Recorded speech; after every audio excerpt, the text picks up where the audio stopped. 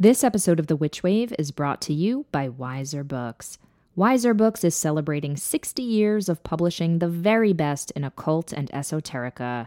You can check out their extensive and inspiring range of reading material by going to wiserbooks.com. That's WEISER books.com. Today's episode of The Witch Wave is brought to you by Witch Baby Soap. Do you like to dwell in the shadows but stay squeaky clean? Then Witch Baby Soap is the soap for you. They make fabulous occult-themed body products like coffin-shaped bath balms, tarot card soap, and crystal-embedded body butters. Their recipes are made with magical intentions, and they're free of all of those nasty things like sulfates and parabens. And now you can get 15% off orders using offer code WITCHWAVE. That's WITCHWAVE, one word, on witchbabysoap.com. So get ready to wind down, lather up, and get some Witch Baby Soap products using offer code WITCHWAVE now. The world is filled with bewitching people, and you might be one too. Welcome to the podcast where art is magic, magic is real, and reality is stranger than dreams. I'm Pam Grossman, and this is The Witch Wave.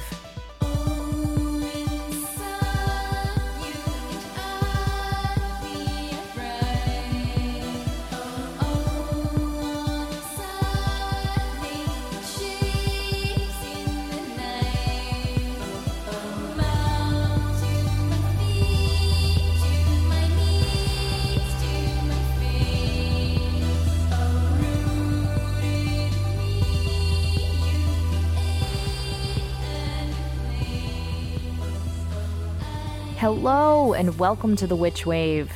I know it's staying lighter, longer, and that is a truly magnificent thing. But today I actually want to focus on the topic of darkness.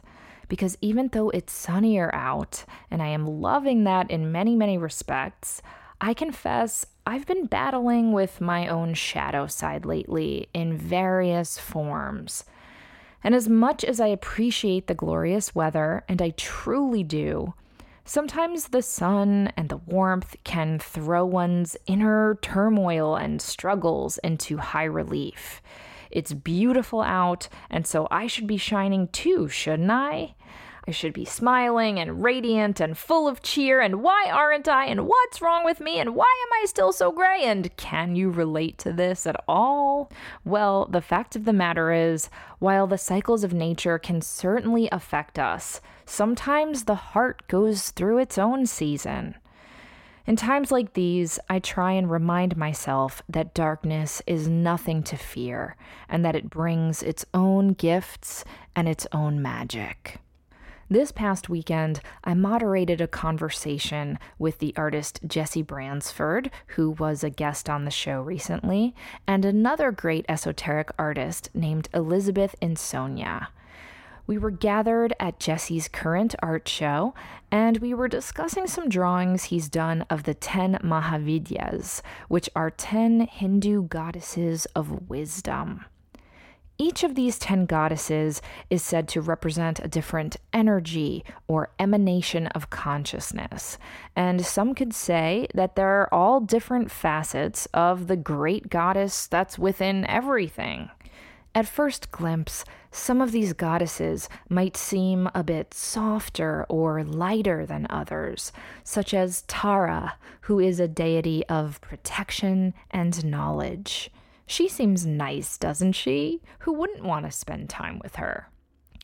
On the other hand, another one of the 10 Mahavidyas is Dhumavati, a goddess of death and suffering.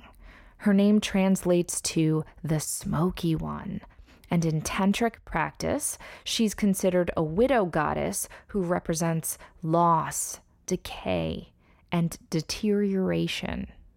Well then, maybe Dhumavati is not going to be first on your list of party invites. After all, who wants to hang around in the charnel grounds voluntarily? Who wants to suffer? But Dhumavati is also a goddess of dissolution.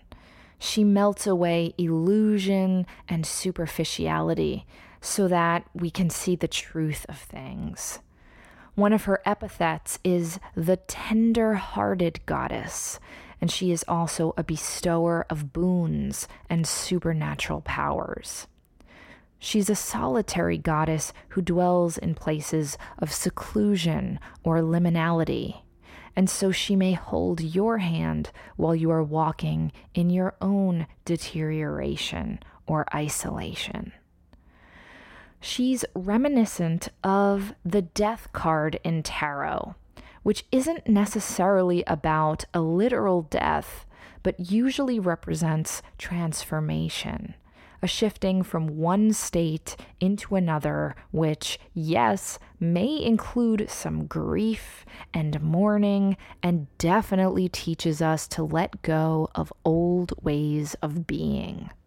And so there is great beauty and there are great lessons to be found in the dark. I've also been thinking about Lilith, the Mesopotamian goddess who, much later in world mythology, became the predecessor to Eve. Lilith was Adam's first wife, and their marriage didn't go so well. As legend has it, she refused to submit to him. Sometimes stories say she refused to lie beneath him. But in any case, she was cast out from the Garden of Eden.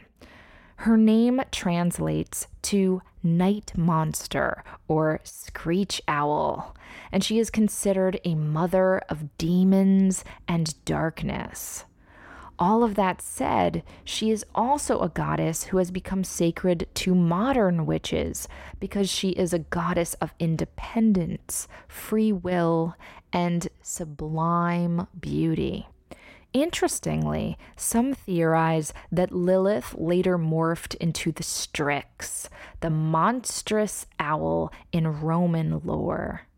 And the word Strix later evolved into strega, which, as you probably know, became the catch-all Italian word for witch. And so the link between nocturnal goddesses, owls, and witches is thousands of years old. And this reminds me that there is deep power and an inner luminosity to dark archetypes, or as our former guest Kristen Soleil calls them, darketypes. There are lessons to learn and even loving comforts that we can find by traversing our own fields of trials and tragedies. We all have diurnal night times, stretches of shadow that are with us even in the light of day. Dhumavati, Lilith, and other dark goddesses can guide us during these times, or even just keep us company. We need only to be patient, to sit in our sorrow, and listen to the lessons that these deities softly whisper to us. They are here to protect us and heal us and inspire us too, even though they might seem scary at first or unsettling. They are not all negative, and neither is our suffering. These dark goddesses can bring us through our pain to a more purified, more potent state of being. That is what I wish for you. That is what I wish for me. That is what I wish for this whole world right now, which in my estimation is definitely going through a shadow period. I'm hopeful. I'm optimistic that there is light waiting for us on the other side. Speaking of deities and witches, today's guest, Judika is no stranger to dark goddess energy. She is a world-renowned witch and writer who has authored dozens of spell encyclopedias and books on witchcraft and the occult. On this episode, we discuss magic making, transformation, and yes, the deep power of Lilith. But before we get to that, let's check and see what's come through on the Witch Wire. Who is it? Witches. A writes, in late February, I had a traumatic experience at work. I was sexually harassed and assaulted by a coworker. After digesting what happened, I reported it. To say that justice was served is a complete misstatement. After the disappointment and utter disaster of the investigation, I turned to my tarot deck for catharsis. I drew a reversed justice card. Since the whole debacle, it was creepy and eerie to draw such an insightful card. The reading said everything that I was dealing with. I was angry and feeling vengeful about the outcome. I wanted justice to be served and felt like I had been let down. It warned of wanting revenge, but it is how I feel. Even though I knew the odds of getting validation for my trauma would likely not happen. I hoped, but it didn't work out. Hi, A. First of all, I am deeply sorry to hear about your experience at work. I believe you, and you absolutely don't deserve to be the victim of any sort of harassment or assault. That sort of behavior is 100% unacceptable, and I'm so proud of you for coming forward to report it and to share your story here as well. And look, we're in a profound historical moment of truth-telling about abuse and sexual harassment with Time's Up and the Me Too movement gaining traction with each passing day. But there is also so much more work to be done. And while it's true that some of the abusers are finally facing consequences, there are thousands, if not millions of others who have still gotten away with their toxic and damaging behavior. And I'm so sorry that your abuser is one of the people who seems to be getting off scot-free right now. That must be a really painful thing to have to work through, and I don't blame you for feeling vengeful in some moments. I think it's great that you are turning to spiritual tools to help give you guidance and bring you strength. And reading tarot is absolutely a phenomenal method to help anchor you during a time of feeling unmoored. But here's the thing to know about tarot, or any sort of magic, as we discuss a little later on this episode. It doesn't necessarily work in the same time frame that we do. This tarot reading may be referencing something that will happen weeks or months or years later. It may be spotlighting something that is happening right now or that has happened in your past that is still influencing you in the present. And finally, I like to remind people that reversals in a tarot reading don't necessarily mean it's the opposite of the card. I like to think of reversals as unconscious energy that has yet to be expressed, or a vibrational current that's more underground right now and has yet to emerge. So it could be that this justice card being reversed doesn't necessarily mean that justice won't be served. It could just mean that it's going to take some time for it to become fully realized, or that it's going to bubble up in a way that might be different than the ways in which you're imagining. I truly hope this is the case here. I hope that down the road, this person will have to face up to what they did to you.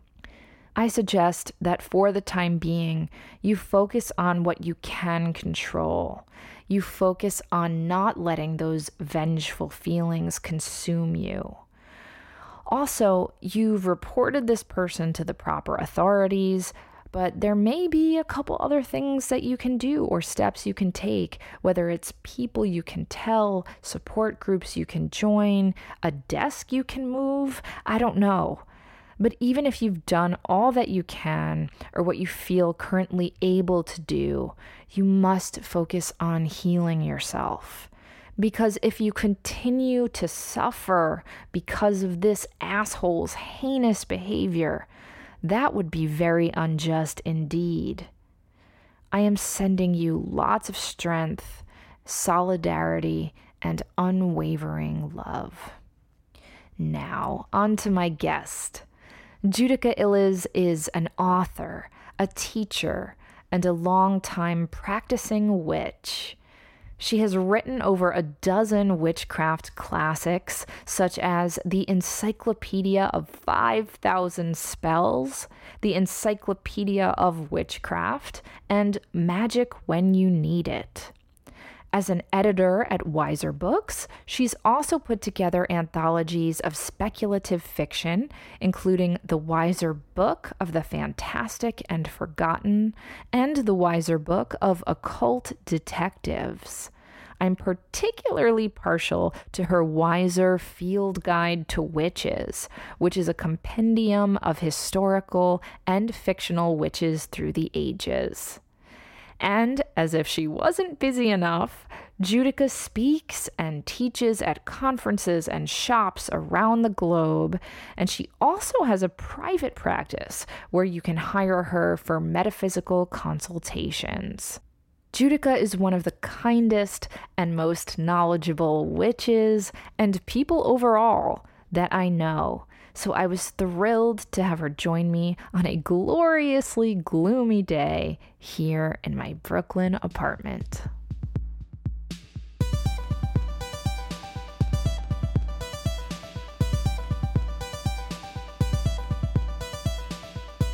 Judika Illes, welcome to the Witch Wave. Thank you, Pam. I'm happy to be here. I'm so happy you're here in the flesh. What a joy and an honor it is to see you. So you are one of the few people that I would consider an actual professional witch. You are a polymath, a writer, an editor, a teacher. You've written 4 encyclopedias of magic and tons of other books, some of which we'll talk about today. So first I have to ask you, how the hell do you find the time to do all of this? Well, I don't sleep. First of all, sleep is overrated. I don't really sleep very much. I just do it. Mm-hmm. And I'm always stretched very thin. And I think there are probably people listening going, oh, that's why she hasn't answered my email. But that is why I haven't answered your email. Exactly. One of the books that I want to start talking about is perhaps the book that you're most famous for, which is your Encyclopedia of 5,000 Spells. This thing is 1,108 pages, is that right? Yes. And there are literally thousands upon thousands of spells. spells. Oh, no, there are 5,000. They counted. There's more. There are more. Oh, no, once you call it... The publisher was wed to the concept of 5,000 spells, and once you name a book 5,000 spells or any number, you know that there will be a reader who is at home counting them.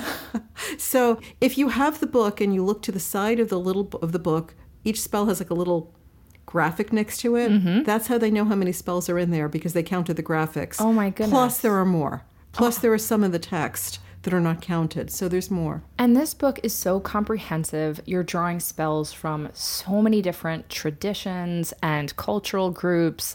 You have everything in there from animal magic to good luck spells, protection spells. You know, you talk about certain deities. I mean, this is really an encyclopedia in the traditional sense of the word. It became one. That wasn't the original intent. It was my 3rd spell book. This is my 3rd book. I had written 2 smaller spell books before this. And the publisher, who knew I collected spells, I had done an earlier book with 150, talked me into it. It was not originally, I didn't necessarily want to do it originally, but he talked me into it. And they already had the number 5,000 in mind. And the luxury of doing a book like this is you're able to do all these spells. Yes. You can do all kinds of practical spells, impractical spells. You can do different versions. There is, the famous anti-gossip beef tongue spell. I've got like half a dozen versions in there, plus one for vegans. So, is that a soy tongue it would use? Ice. Oh. Ice. Okay. We're going to ice that tongue. Amazing. Makes sense. But, that was the luxury of doing that book, because in my previous books, you had to choose which version of this spell do I want. I have formulas for Florida water, and the first two books have different formulas. But, it's like a brownie cookbook. Mm-hmm. You could have a cookbook with, 100 recipes for brownies. You could do the same thing with Florida water. You could have 100 different formulas. Well, I love that you mentioned that, because I think so many people have perhaps the misconception that there is only one correct recipe for, say, Florida water, or one great good luck spell from a certain tradition. And I really love the fact that you show that these spells are adaptable and they change depending on the They need context. to evolve. If anything that is alive has to evolve. And you have to make it work for you. Mm-hmm. And, people are, 5,000, that's so many. It's nothing. In the capacity, I mean, it's something for me to have written it. But in the scope of spells are like the stars in the sky, the grains of sand on the beach. You could do 10,000, 20,000. It's endless. And, they're always evolving. And as, now there are spells with technology, with the internet, with computers. Mm-hmm. They didn't have that 100 years ago. Emoji spells. Yep. Right. Mm-hmm. And who knows what we'll have in 50 years or 100 years. There'll be something we can't even conceive of yet. I love that. And so if someone was to read a recipe or a spell in this book, and let's say they have 3 out of 4 of the ingredients, what do you tell them about that 4th ingredient? It depends on the spell. It depends on the ingredient. There's no one answer to that. Mm-hmm. I mean, sometimes there is no substitution. Sometimes there are, for a simple money spell, green leafy plants are used in money spells because they evoke cash. Mm-hmm. And so if you don't have a basil leaf, which is very popular, you could use a cabbage leaf. Mm-hmm. But there are items that are very unique and their powers are very unique, and you can't just switch them out for someone else. That's like, there's an old blues song, if you can't go, your sister will go. It's the equivalent of, well, if you're too busy, I'll just take some girl who looks like you. It's a little insulting. You have your own unique power and you are your own unique person, and you can't just, any brunette will do. So sometimes if you can't find the ingredients, it means you should look for another spell. Okay. Spells are for smart people. It's not, even though they look like recipes, it's not like a cake mix. Mm-hmm. If you buy a box of mac and cheese or a cake mix, there are directions. And if you follow the directions, ideally you get what looks, the picture on the box. Mm-hmm. But spells are mysterious and they're powerful. And it's not that predictable, even though they do work. They work in mysterious ways sometimes. So you need to look at the ingredients and think about why they're there. Mm-hmm. It's not random. Nothing in a spell should be random. Mm-hmm. The book that I wrote after that was the Encyclopedia of Witchcraft. And the first section, and they had to talk me into writing that one also. The first section I wrote was a section on plants, because as I was completing 5,000 spells, I was very frustrated, because in order to get 5,000 spells into even a 1,000+ page book, you don't have a lot of extra room. And so I couldn't really explain why is this ingredient in this spell? Because it might look like I'm making it up, or it might look like it's random. Like why apples and not oranges? Mm-hmm. Why this herb and not that herb? But there's a reason. Mm-hmm. Even if you may not need to know the reason for the spell to work, but there is a reason. Mm-hmm. And so I was able to write a section in Encyclopedia of Witchcraft that talked about witchcraft plants. and the unique powers to each plant, so that, hopefully people would read that also and go, oh, wow, that's why that's in that spell. And they can then make their own spells too. Yes. Which I think that's one of the things I often try to impart on people, that absolutely spell books are crucial for basic understanding, and they're wonderful as references. And sure, if you only want to use spell books, do. But also we all have the power to create our own spells as well. Would you agree with that? Oh, yeah. And spells have all been created by human beings. Every spell was created by at least one human being and then tweaked by many others, especially those spells. There are spells that have lasted thousands of years. Mm-hmm. And so, they've evolved. But everybody is different. And I get a lot of mail about this. So everybody is different. And we are, even an individual is sometimes at a different place at different times. And sometimes it's very powerful and fun and effective to tweak a spell or create your own spell. And sometimes people are nervous about that and they want to follow the directions. Mm-hmm. And sometimes even the most gifted, adventurous spellcasters having a hard time, and you just want someone to tell you what to do. Mm-hmm. And it's all good. Yes. It's all supposed to be there to make your life better. And if it's doing that, it's fine. Whatever it's doing to make your life better, then it's working. That's great. That's great. So I have to ask, how did you write a book of 5,000 spells? I mean, without giving all your secrets away. No, there's no secret. What was the methodology? Because, my goodness, that sounds like such a daunting task, and you did it 4 times. Well, it was an evolutionary process for me, too. I have a very large unpublished manuscript that is probably the prototype for 5,000 spells that I began in the late 1980s. It's a large book on fertility, on methods of getting pregnant that don't involve infertility technology. Mm-hmm. And originally it was a personal thing for me, and I was looking for things for myself.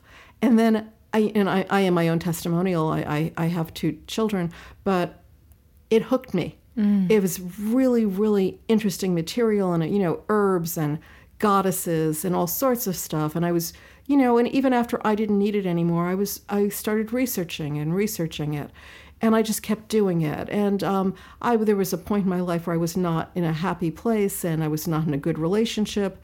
And I lived with someone who sometimes didn't come home, or, you didn't know who was coming home. Mm-hmm. So I would stay up all night and just research, because that's what I did. And I kept coming across really interesting things that had nothing to do with what I was researching. Mm-hmm. And at the beginning, I had my blinders on, and I only focused on what was my topic. But then, the stuff would itch at me. Wow, that is so interesting, and I bet it's useful for someone. Mm-hmm. And so I would just started keeping files. I have long boxes of file cards, just boxes and boxes. And it's where I met Maria Padilla, because I just found her and I thought, oh, this is interesting. Will you tell listeners who that is? Maria Padilla. And her name was translated wrong, and I knew it had to be wrong. Maria Padilla is actually a historical person. She was a uncrowned Queen of Spain who is a very tragic love story, and she was perceived as a witch in her lifetime. And after she died, became venerated by the gypsies, the Gitanos of Iberia, when they were transported forcibly to Portuguese colonies in Brazil. They brought her with them, and she evolved into a goddess. She was sort of a fairy queen in Spain, but she became this very, very profound goddess who was incorporated into these African diaspora traditions, and is, and her name was being translated as Little Mary Sandalfoot. Oh. And I was looking at the description, I'm going, this can't be right. And it itched at me. Mm-hmm. It just itched. I couldn't leave it alone, so I went back and started researching her. Mm-hmm. And I just started putting stuff together. Meanwhile, I was trying to publish my fertility book, which for a variety of reasons has never been published. But a publisher liked my chapter on magic spells and said, an unsolicited manuscript, it's a sort of a wild story.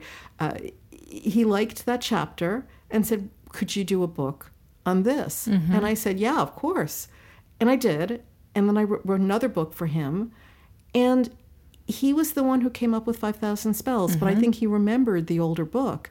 And he knew I had this, and I still, I still collect new spells. So you just live amongst this library of spells. I love the researching. We were talking earlier before we started taping, I don't love writing. I do it. It's work for me, but I love the research. Yes. The research is if I could just do that, if I could siphon the words out of my brain onto the paper. Yes. I can relate. Oh, yes. Yeah. I love having written, but not the writing.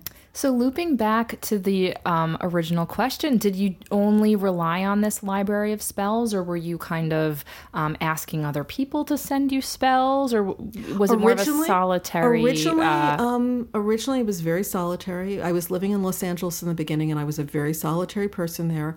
Originally, I didn't know what I was going to do with it. I was just doing this for myself. I did not have an intention of publishing it. I was just researching and cataloging. Yes. I have the soul of a librarian. Yes. And that's all I was doing at that point.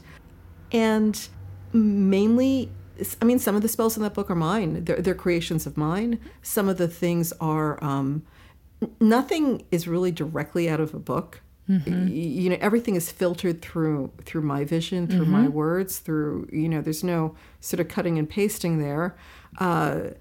Some of the things were not written in spell form. I read a lot of books by missionaries who went to the South Seas and other places and talked about the witch doctors they met and talked about what they saw people doing, and often with a lot of disapproval. And I tried to get behind them. I tried to see through their eyes. What were they seeing without the disapproval? What were these shamans and witch doctors and witches, what were they trying to preserve or demonstrate or communicate? And, I hope I did them justice. And then after a while, once I actually started writing the book, everybody who helped me is in the acknowledgments, but I would call people up. It's a whole story. We lost a file of spells. It was Sandy Liss, who owns Soul Journey in Butler, New Jersey, can attest. I was calling her up, give me a spell. Teach me a spell. Yes. I need 2 more spells. Yes. I don't have any animal cruelty spells in there. There are no spells in there that spells against animal There are no cruelty? spells that involve animal parts. I see. There is a section for animals, but those are spells to benefit animals. What about that tongue you were just talking about? That's something you get at the butcher. That's something you get at the butcher. Do not mutilate a cow. Okay. Do not mutilate a cow. If you eat at an old school deli or a German restaurant, there will be beef tongue on the menu. Yes. Go to a butcher and get a beef tongue. Yes. So speaking of beef tongue, this is quite a segue, but my father loves eating tongue sandwiches at a Jewish deli. Yeah. It's a very old school food. Yes. And like me, you were raised Jewish. Yeah. And so I'd love to hear about, okay, you're this Jewish kid. How did you become a witch? When did this happen? I incorporate everything. I just grow. I don't see that there's a conflict necessarily. Possibly a rabbi might not agree with me. I'm not necessarily a conventional person, and I wasn't raised by conventional people. So that wasn't.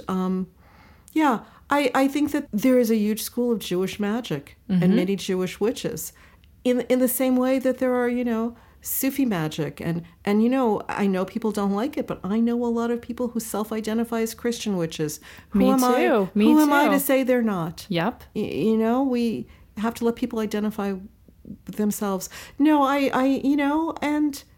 don't find that it's contradictory.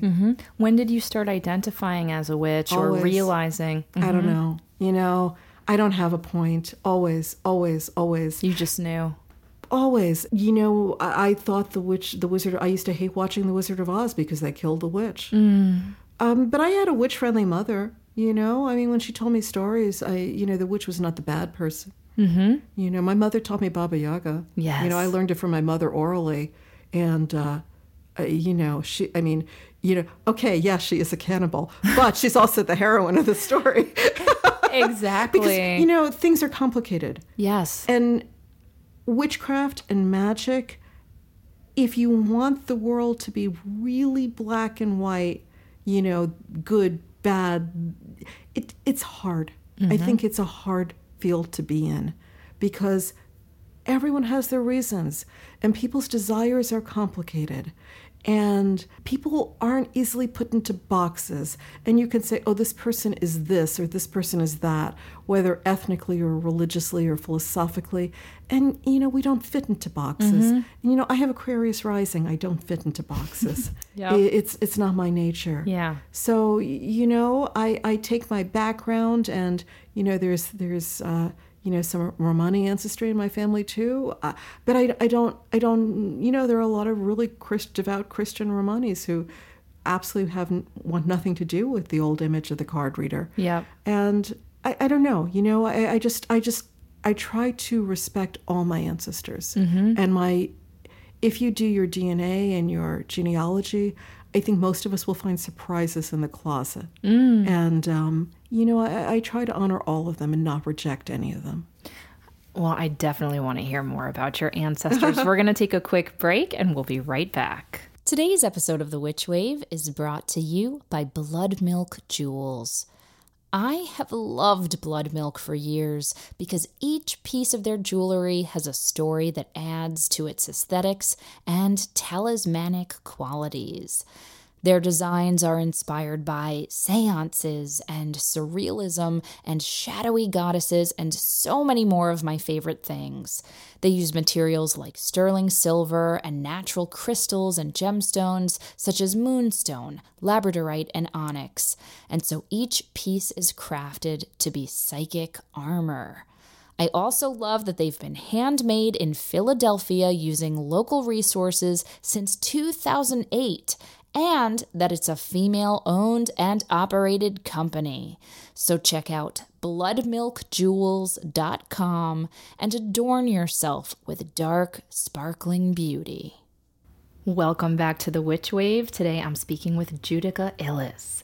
So Judika, you were just talking about your ancestors, and I'd love to hear a little bit more about your background and how that may or may not have informed your practice as a witch. Oh, I think our ancestors inform all our practices no matter what we do. And they're doing this really interesting research now about genetic memory and the things that are passed on, whether talent or trauma or all sorts of things. And I'm always cautious, with people who will say things like, all my ancestors are Italian or, all my ancestors are Jewish or whatever it is. Your ancestors are exponential and people travel. And I think it's the nature of people to be interested in other people. It's a healthy interest. So, it was very interesting because I venerate I am a promiscuous spirit lover.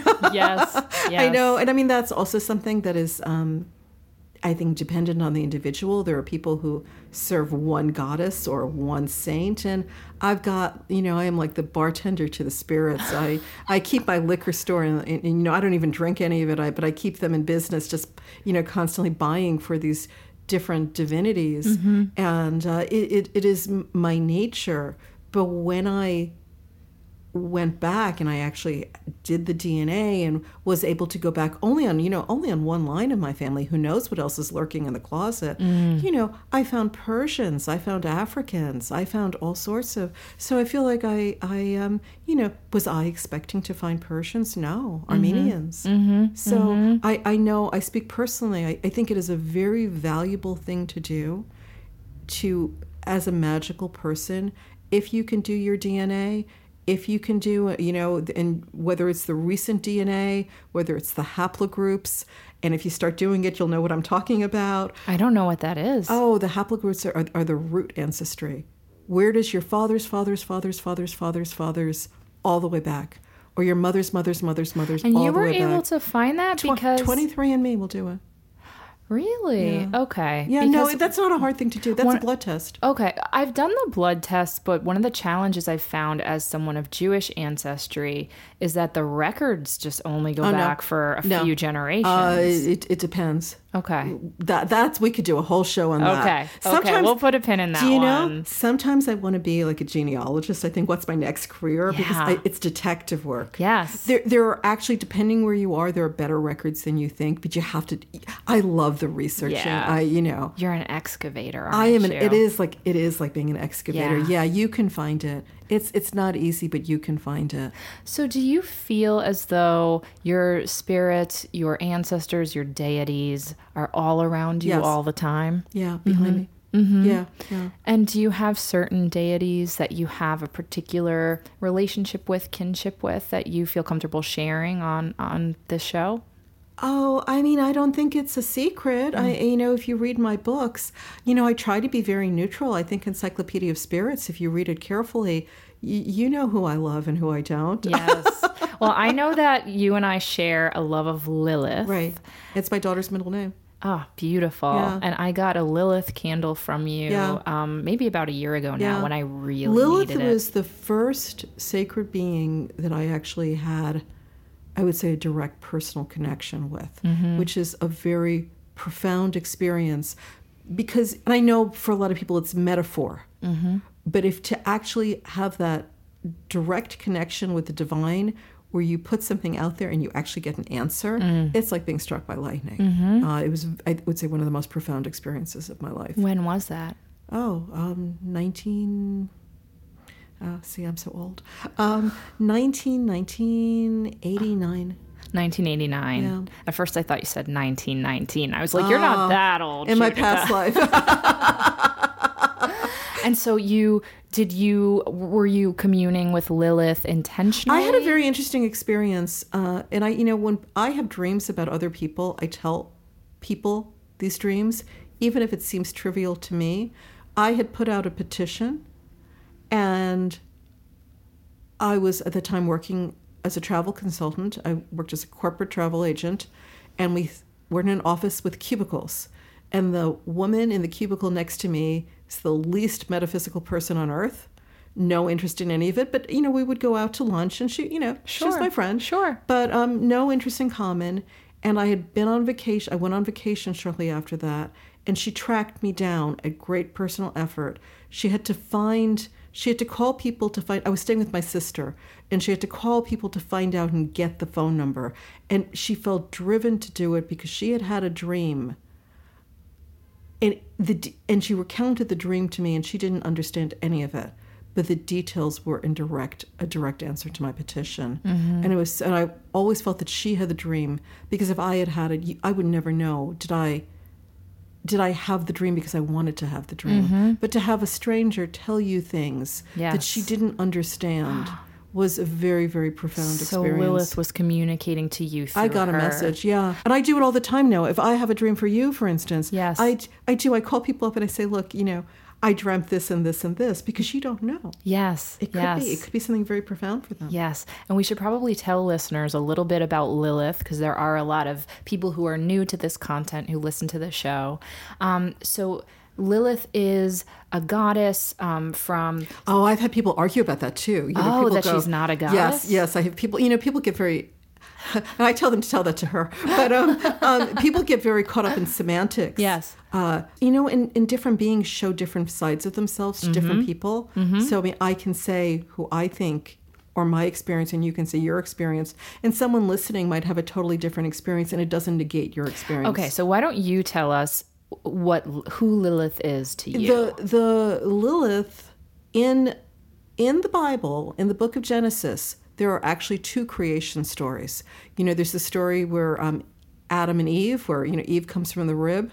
But if you go back a little bit before that, there is a story about a male and a female being born together from earth simultaneously, and that is interpreted as being Lilith. And that is one origin story for her. And it is sort of the first divorce. She there's a bit of a power struggle between her and Adam, and she is out of there.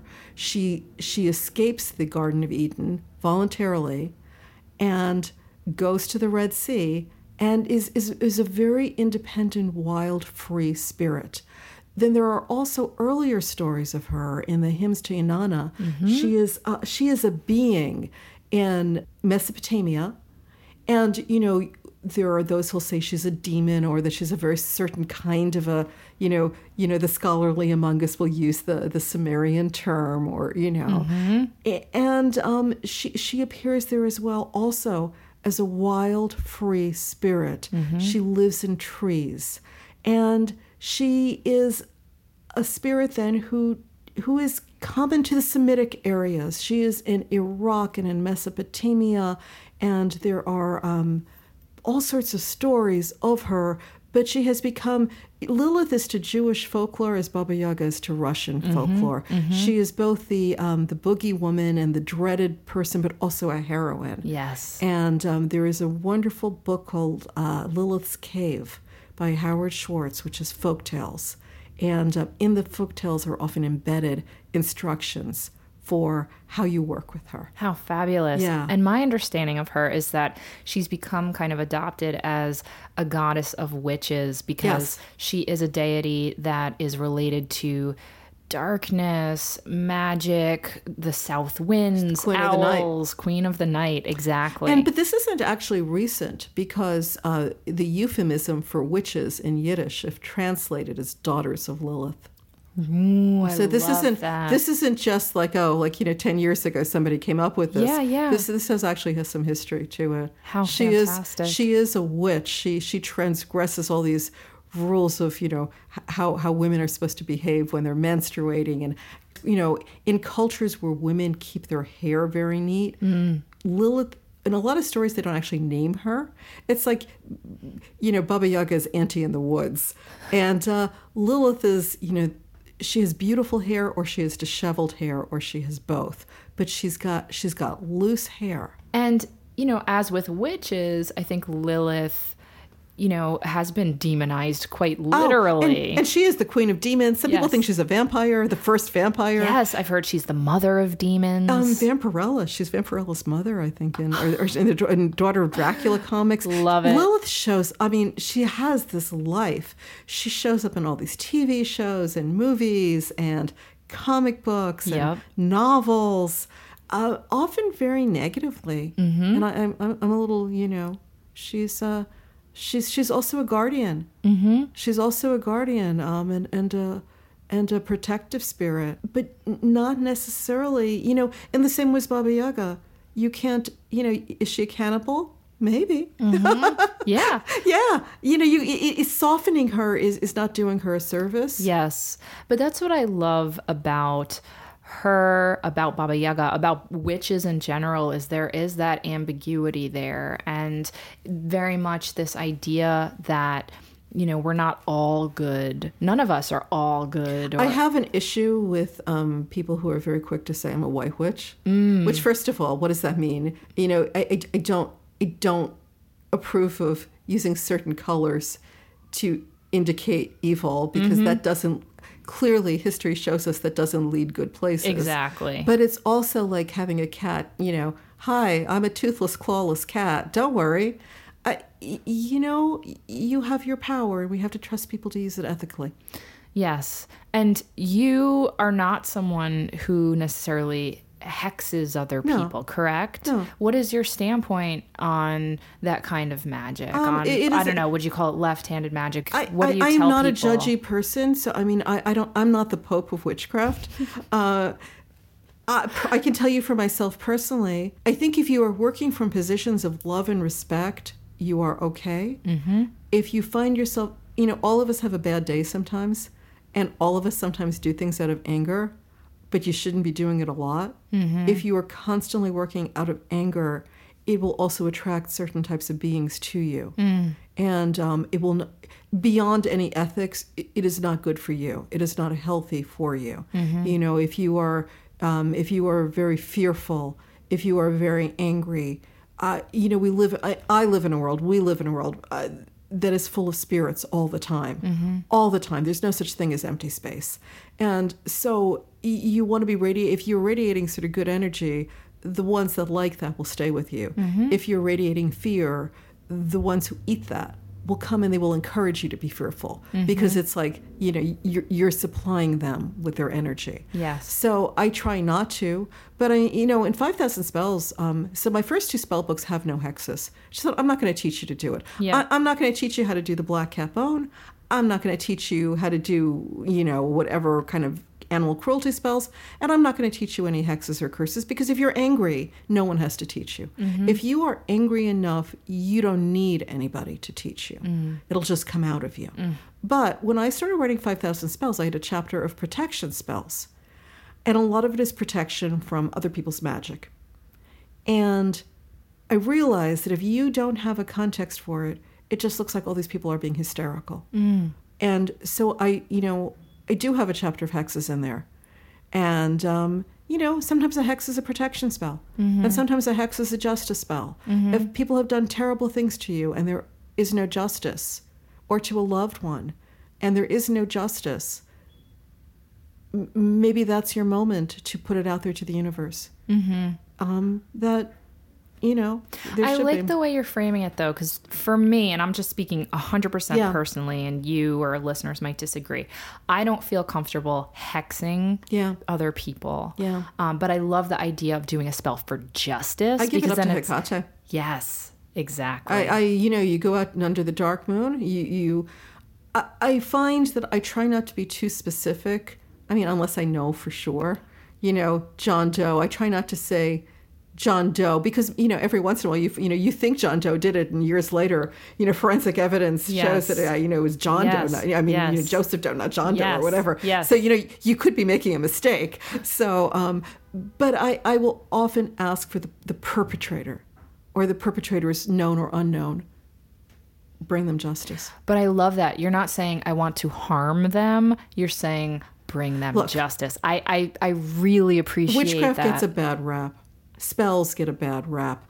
All these evil witches, evil spells. But there are a lot of kinds of power in the world. There's political power. There's sheer brute force. There's financial power. If you have those things, they're much more effective. It is much more effective. If you're really angry at someone, and you've got a baseball bat in your closet, that's a much more direct way. People talk about hexing, but that person is not going out to shoot them. They're exactly. just, We're not condoning hitting anybody with a bat. No, but I'm from New York. To say. But I am from New York, and I know what people do. Yes. Magic spells have traditionally been the provenance of the disenfranchised and the oppressed and the powerless. And if they had billions of dollars to take care of their problems, it's a faster way of doing it. If you can just force people to do what you want, or buy your way into things, it is faster and easier. Magic is often difficult. It is, the hoodoo people call it working, because you are working. You should be tired after a spell. And it's unpredictable. And it doesn't always, even though, yes, it works. And yes, I can tell you all my success stories, but it's not always predictable, and it's not always on the time frame you want. That's what I was going to say. It's transcendent of time and space. So sometimes it shows up in other ways, or way down the road, or a different shape than you might imagine. Sometimes it works out better than you expected. Yeah. And sometimes, one spell leads to another. Often, I will tell you that all my child support spells work. And I know that from they work for me. But somebody angry enough, but then, the response to being garnished was total rage.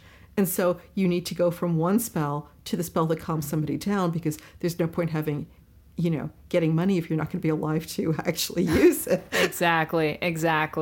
On that note, we're going to take another quick break, and we'll be right back.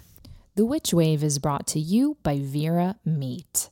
Vera Meat creates super magical and super modern jewelry, clothing, and accessories. They have a vast collection of stylish jewels for divination and spellcraft, such as their diamond-back snake ring, which is said to help with astral travel, and their signature Vera Talisman pendant, which is a female figure who has symbols of blessing and protection engraved all over her body. And Vera Meat loves our guest Judika Illes so much that they wanted to do something special to celebrate her. And so they are offering, get this, 50% off their entire site. That's 50% off their entire site of wonderful witchy items when you use offer code WITCH. So go to verameat.com. That's Vera, MEAT, like the food.com, and use offer code WITCH to get 50% off today. Welcome back to the Witch Wave. I'm here speaking with Judika Illes. So Judika, we were just talking about hexes and good magic and quote unquote bad magic. I have to ask, we have this person who is the head of our country, who many people have problems with. And, whether or not you are pro him or con him, if you're listening, know that a lot of people are against this guy. I think that's fair enough to say. And a lot of people feel that he is really deeply threatening to not just equality, but to people's actual safety. So there has been this spell that's been going around called, what is it? The spell to bind Trump. Yeah, the spell to bind Trump. And it happens allegedly every new moon.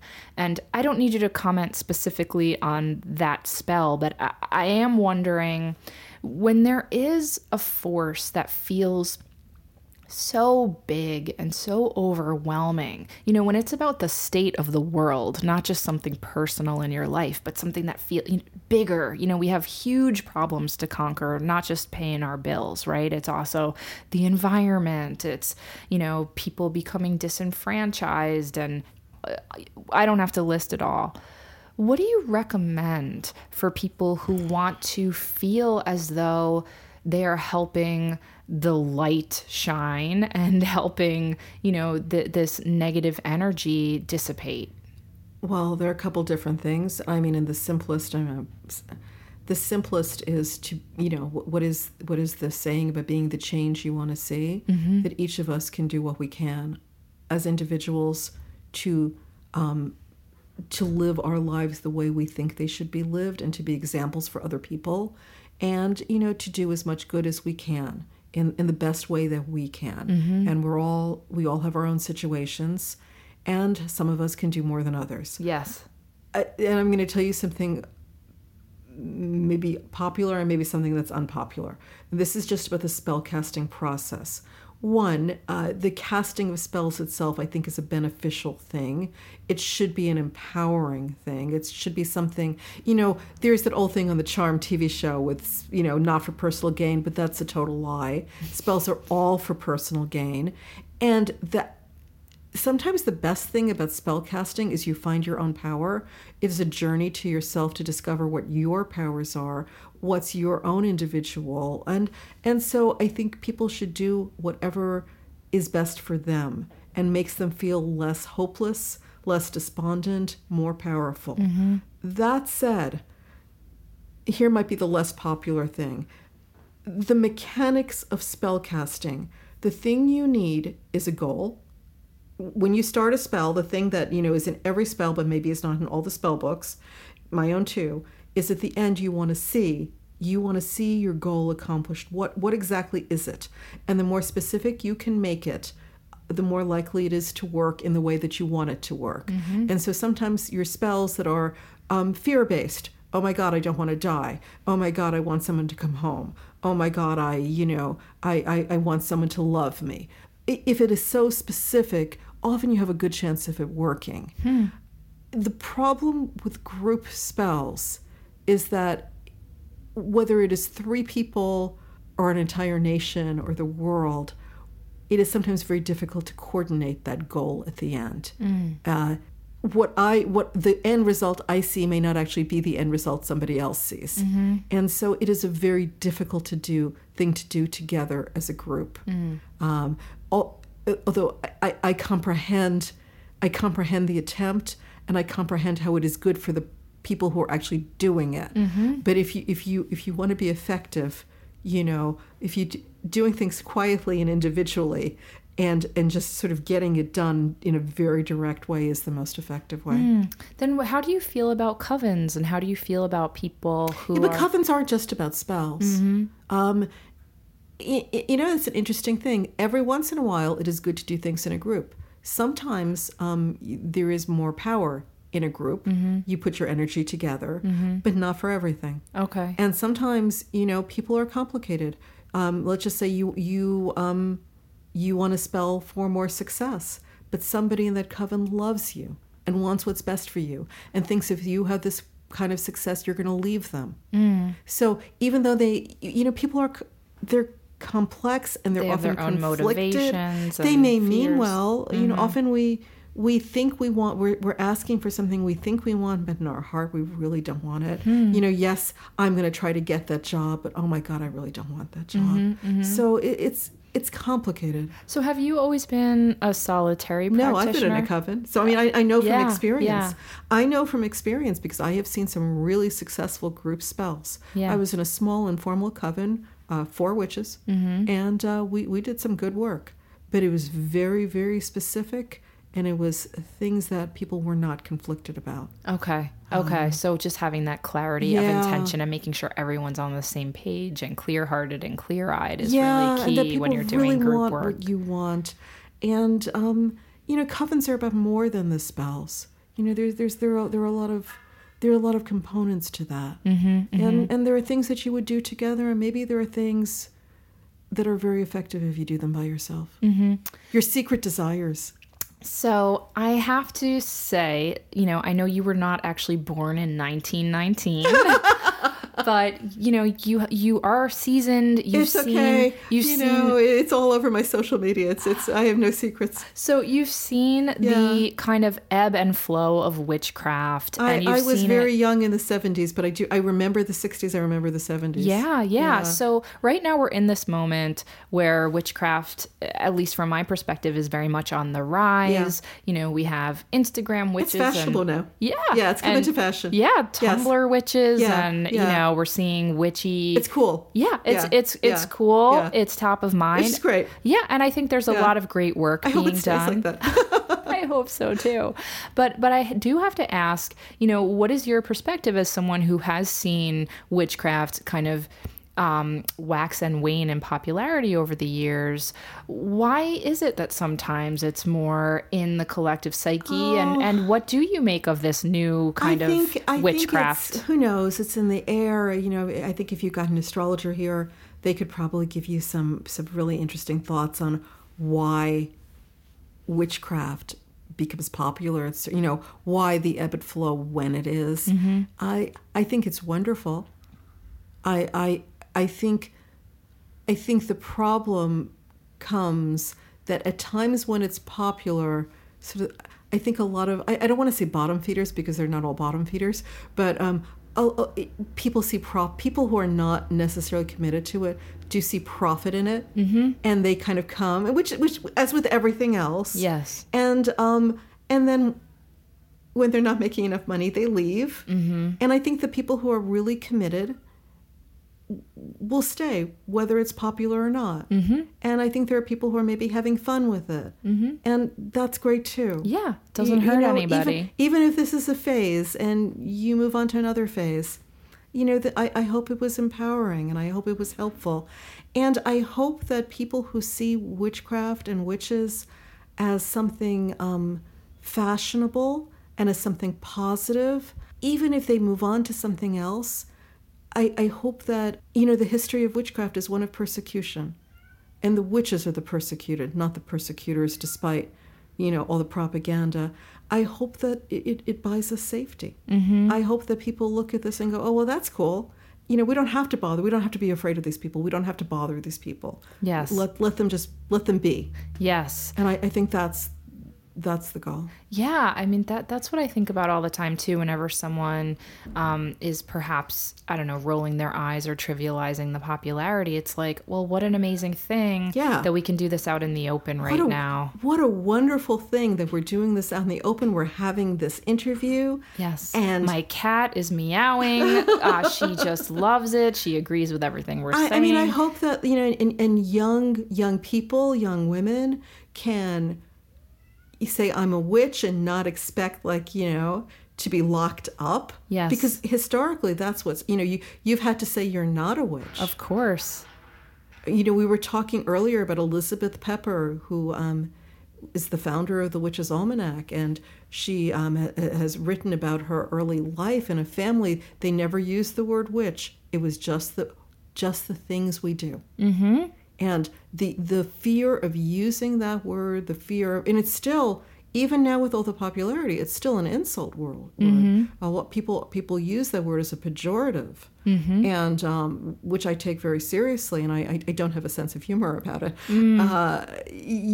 So it's not universal, and there are still, it may be popular on Instagram and Tumblr in America, but there are women in India and in Saudi Arabia and throughout Africa who are being killed and persecuted and just terrible, terrible things because whether or not they are witches, but somehow they have been branded a witch. Yes. It's not enough to be a witch. You just have to somehow be witchy to the wrong people. Yes. And so I think we're very lucky and very privileged in a good way.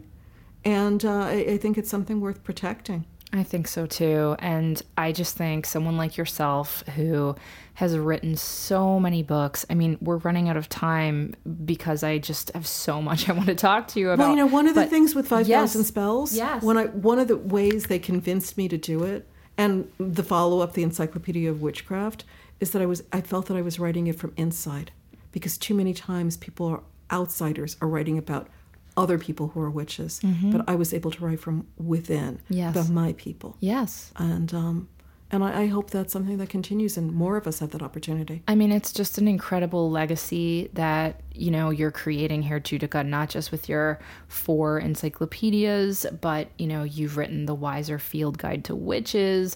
You have we didn't even talk about your fiction life and love with the Wiser Book of Occult Detectives and the Wiser Book of the Fantastic and the Forgotten. And one of the things I love about you is not only do you write so beautifully about witches, but you also celebrate witches in pop culture. Oh, I'm a fan. Yeah, I know. You gave a really amazing talk at the Occult Humanities Conference on blues music and witchcraft. Yeah. Like you are a living encyclopedia yourself. So I really hope that you'll come back. I am a woman of many passions. Yes, but I love that about you. I love that about you, and it really is such a gift. And to see someone like yourself who's so damn smart and scholarly, and yet who lives out loud and is making witchcraft accessible without watering it down. I mean, that's an act of magic in itself. So I'm so grateful to you, Judika. Oh, you're going to make me cry, Pam. Oh, thank you. Of course. And just quickly, what's next for you? I'm writing another book.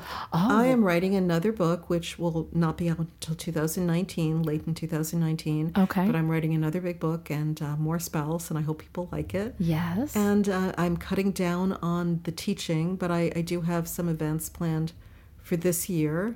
And you travel all over the place. You're on the conference circuit, the witch pagan conference circuit. I like to go out and meet people. Yeah. I like that, because then I sit in a room and by myself and, weep and write for months. Yes. So it's nice to have the human contact. Absolutely, 100%. And if people want to find out more about you and your upcoming events and books, where's the best place for them to go? I'm all over the place online. My website is my name, JUDIKAILLES.com. And I'm on Facebook and Twitter, and I started an Instagram that I haven't quite figured out yet, but I'm learning, and I'm not that hard to find. But I apologize because when I'm writing, I am so slow to answer. Mm-hmm. But I try. Eventually, Yes. I will. I hope. Well, I know you get so many petitions and requests and emails as well. So I think people understand. But I feel very blessed and grateful that people feel comfortable writing to me. Yes. So yes. I'm not complaining. Yes, you're I very. I just need clones.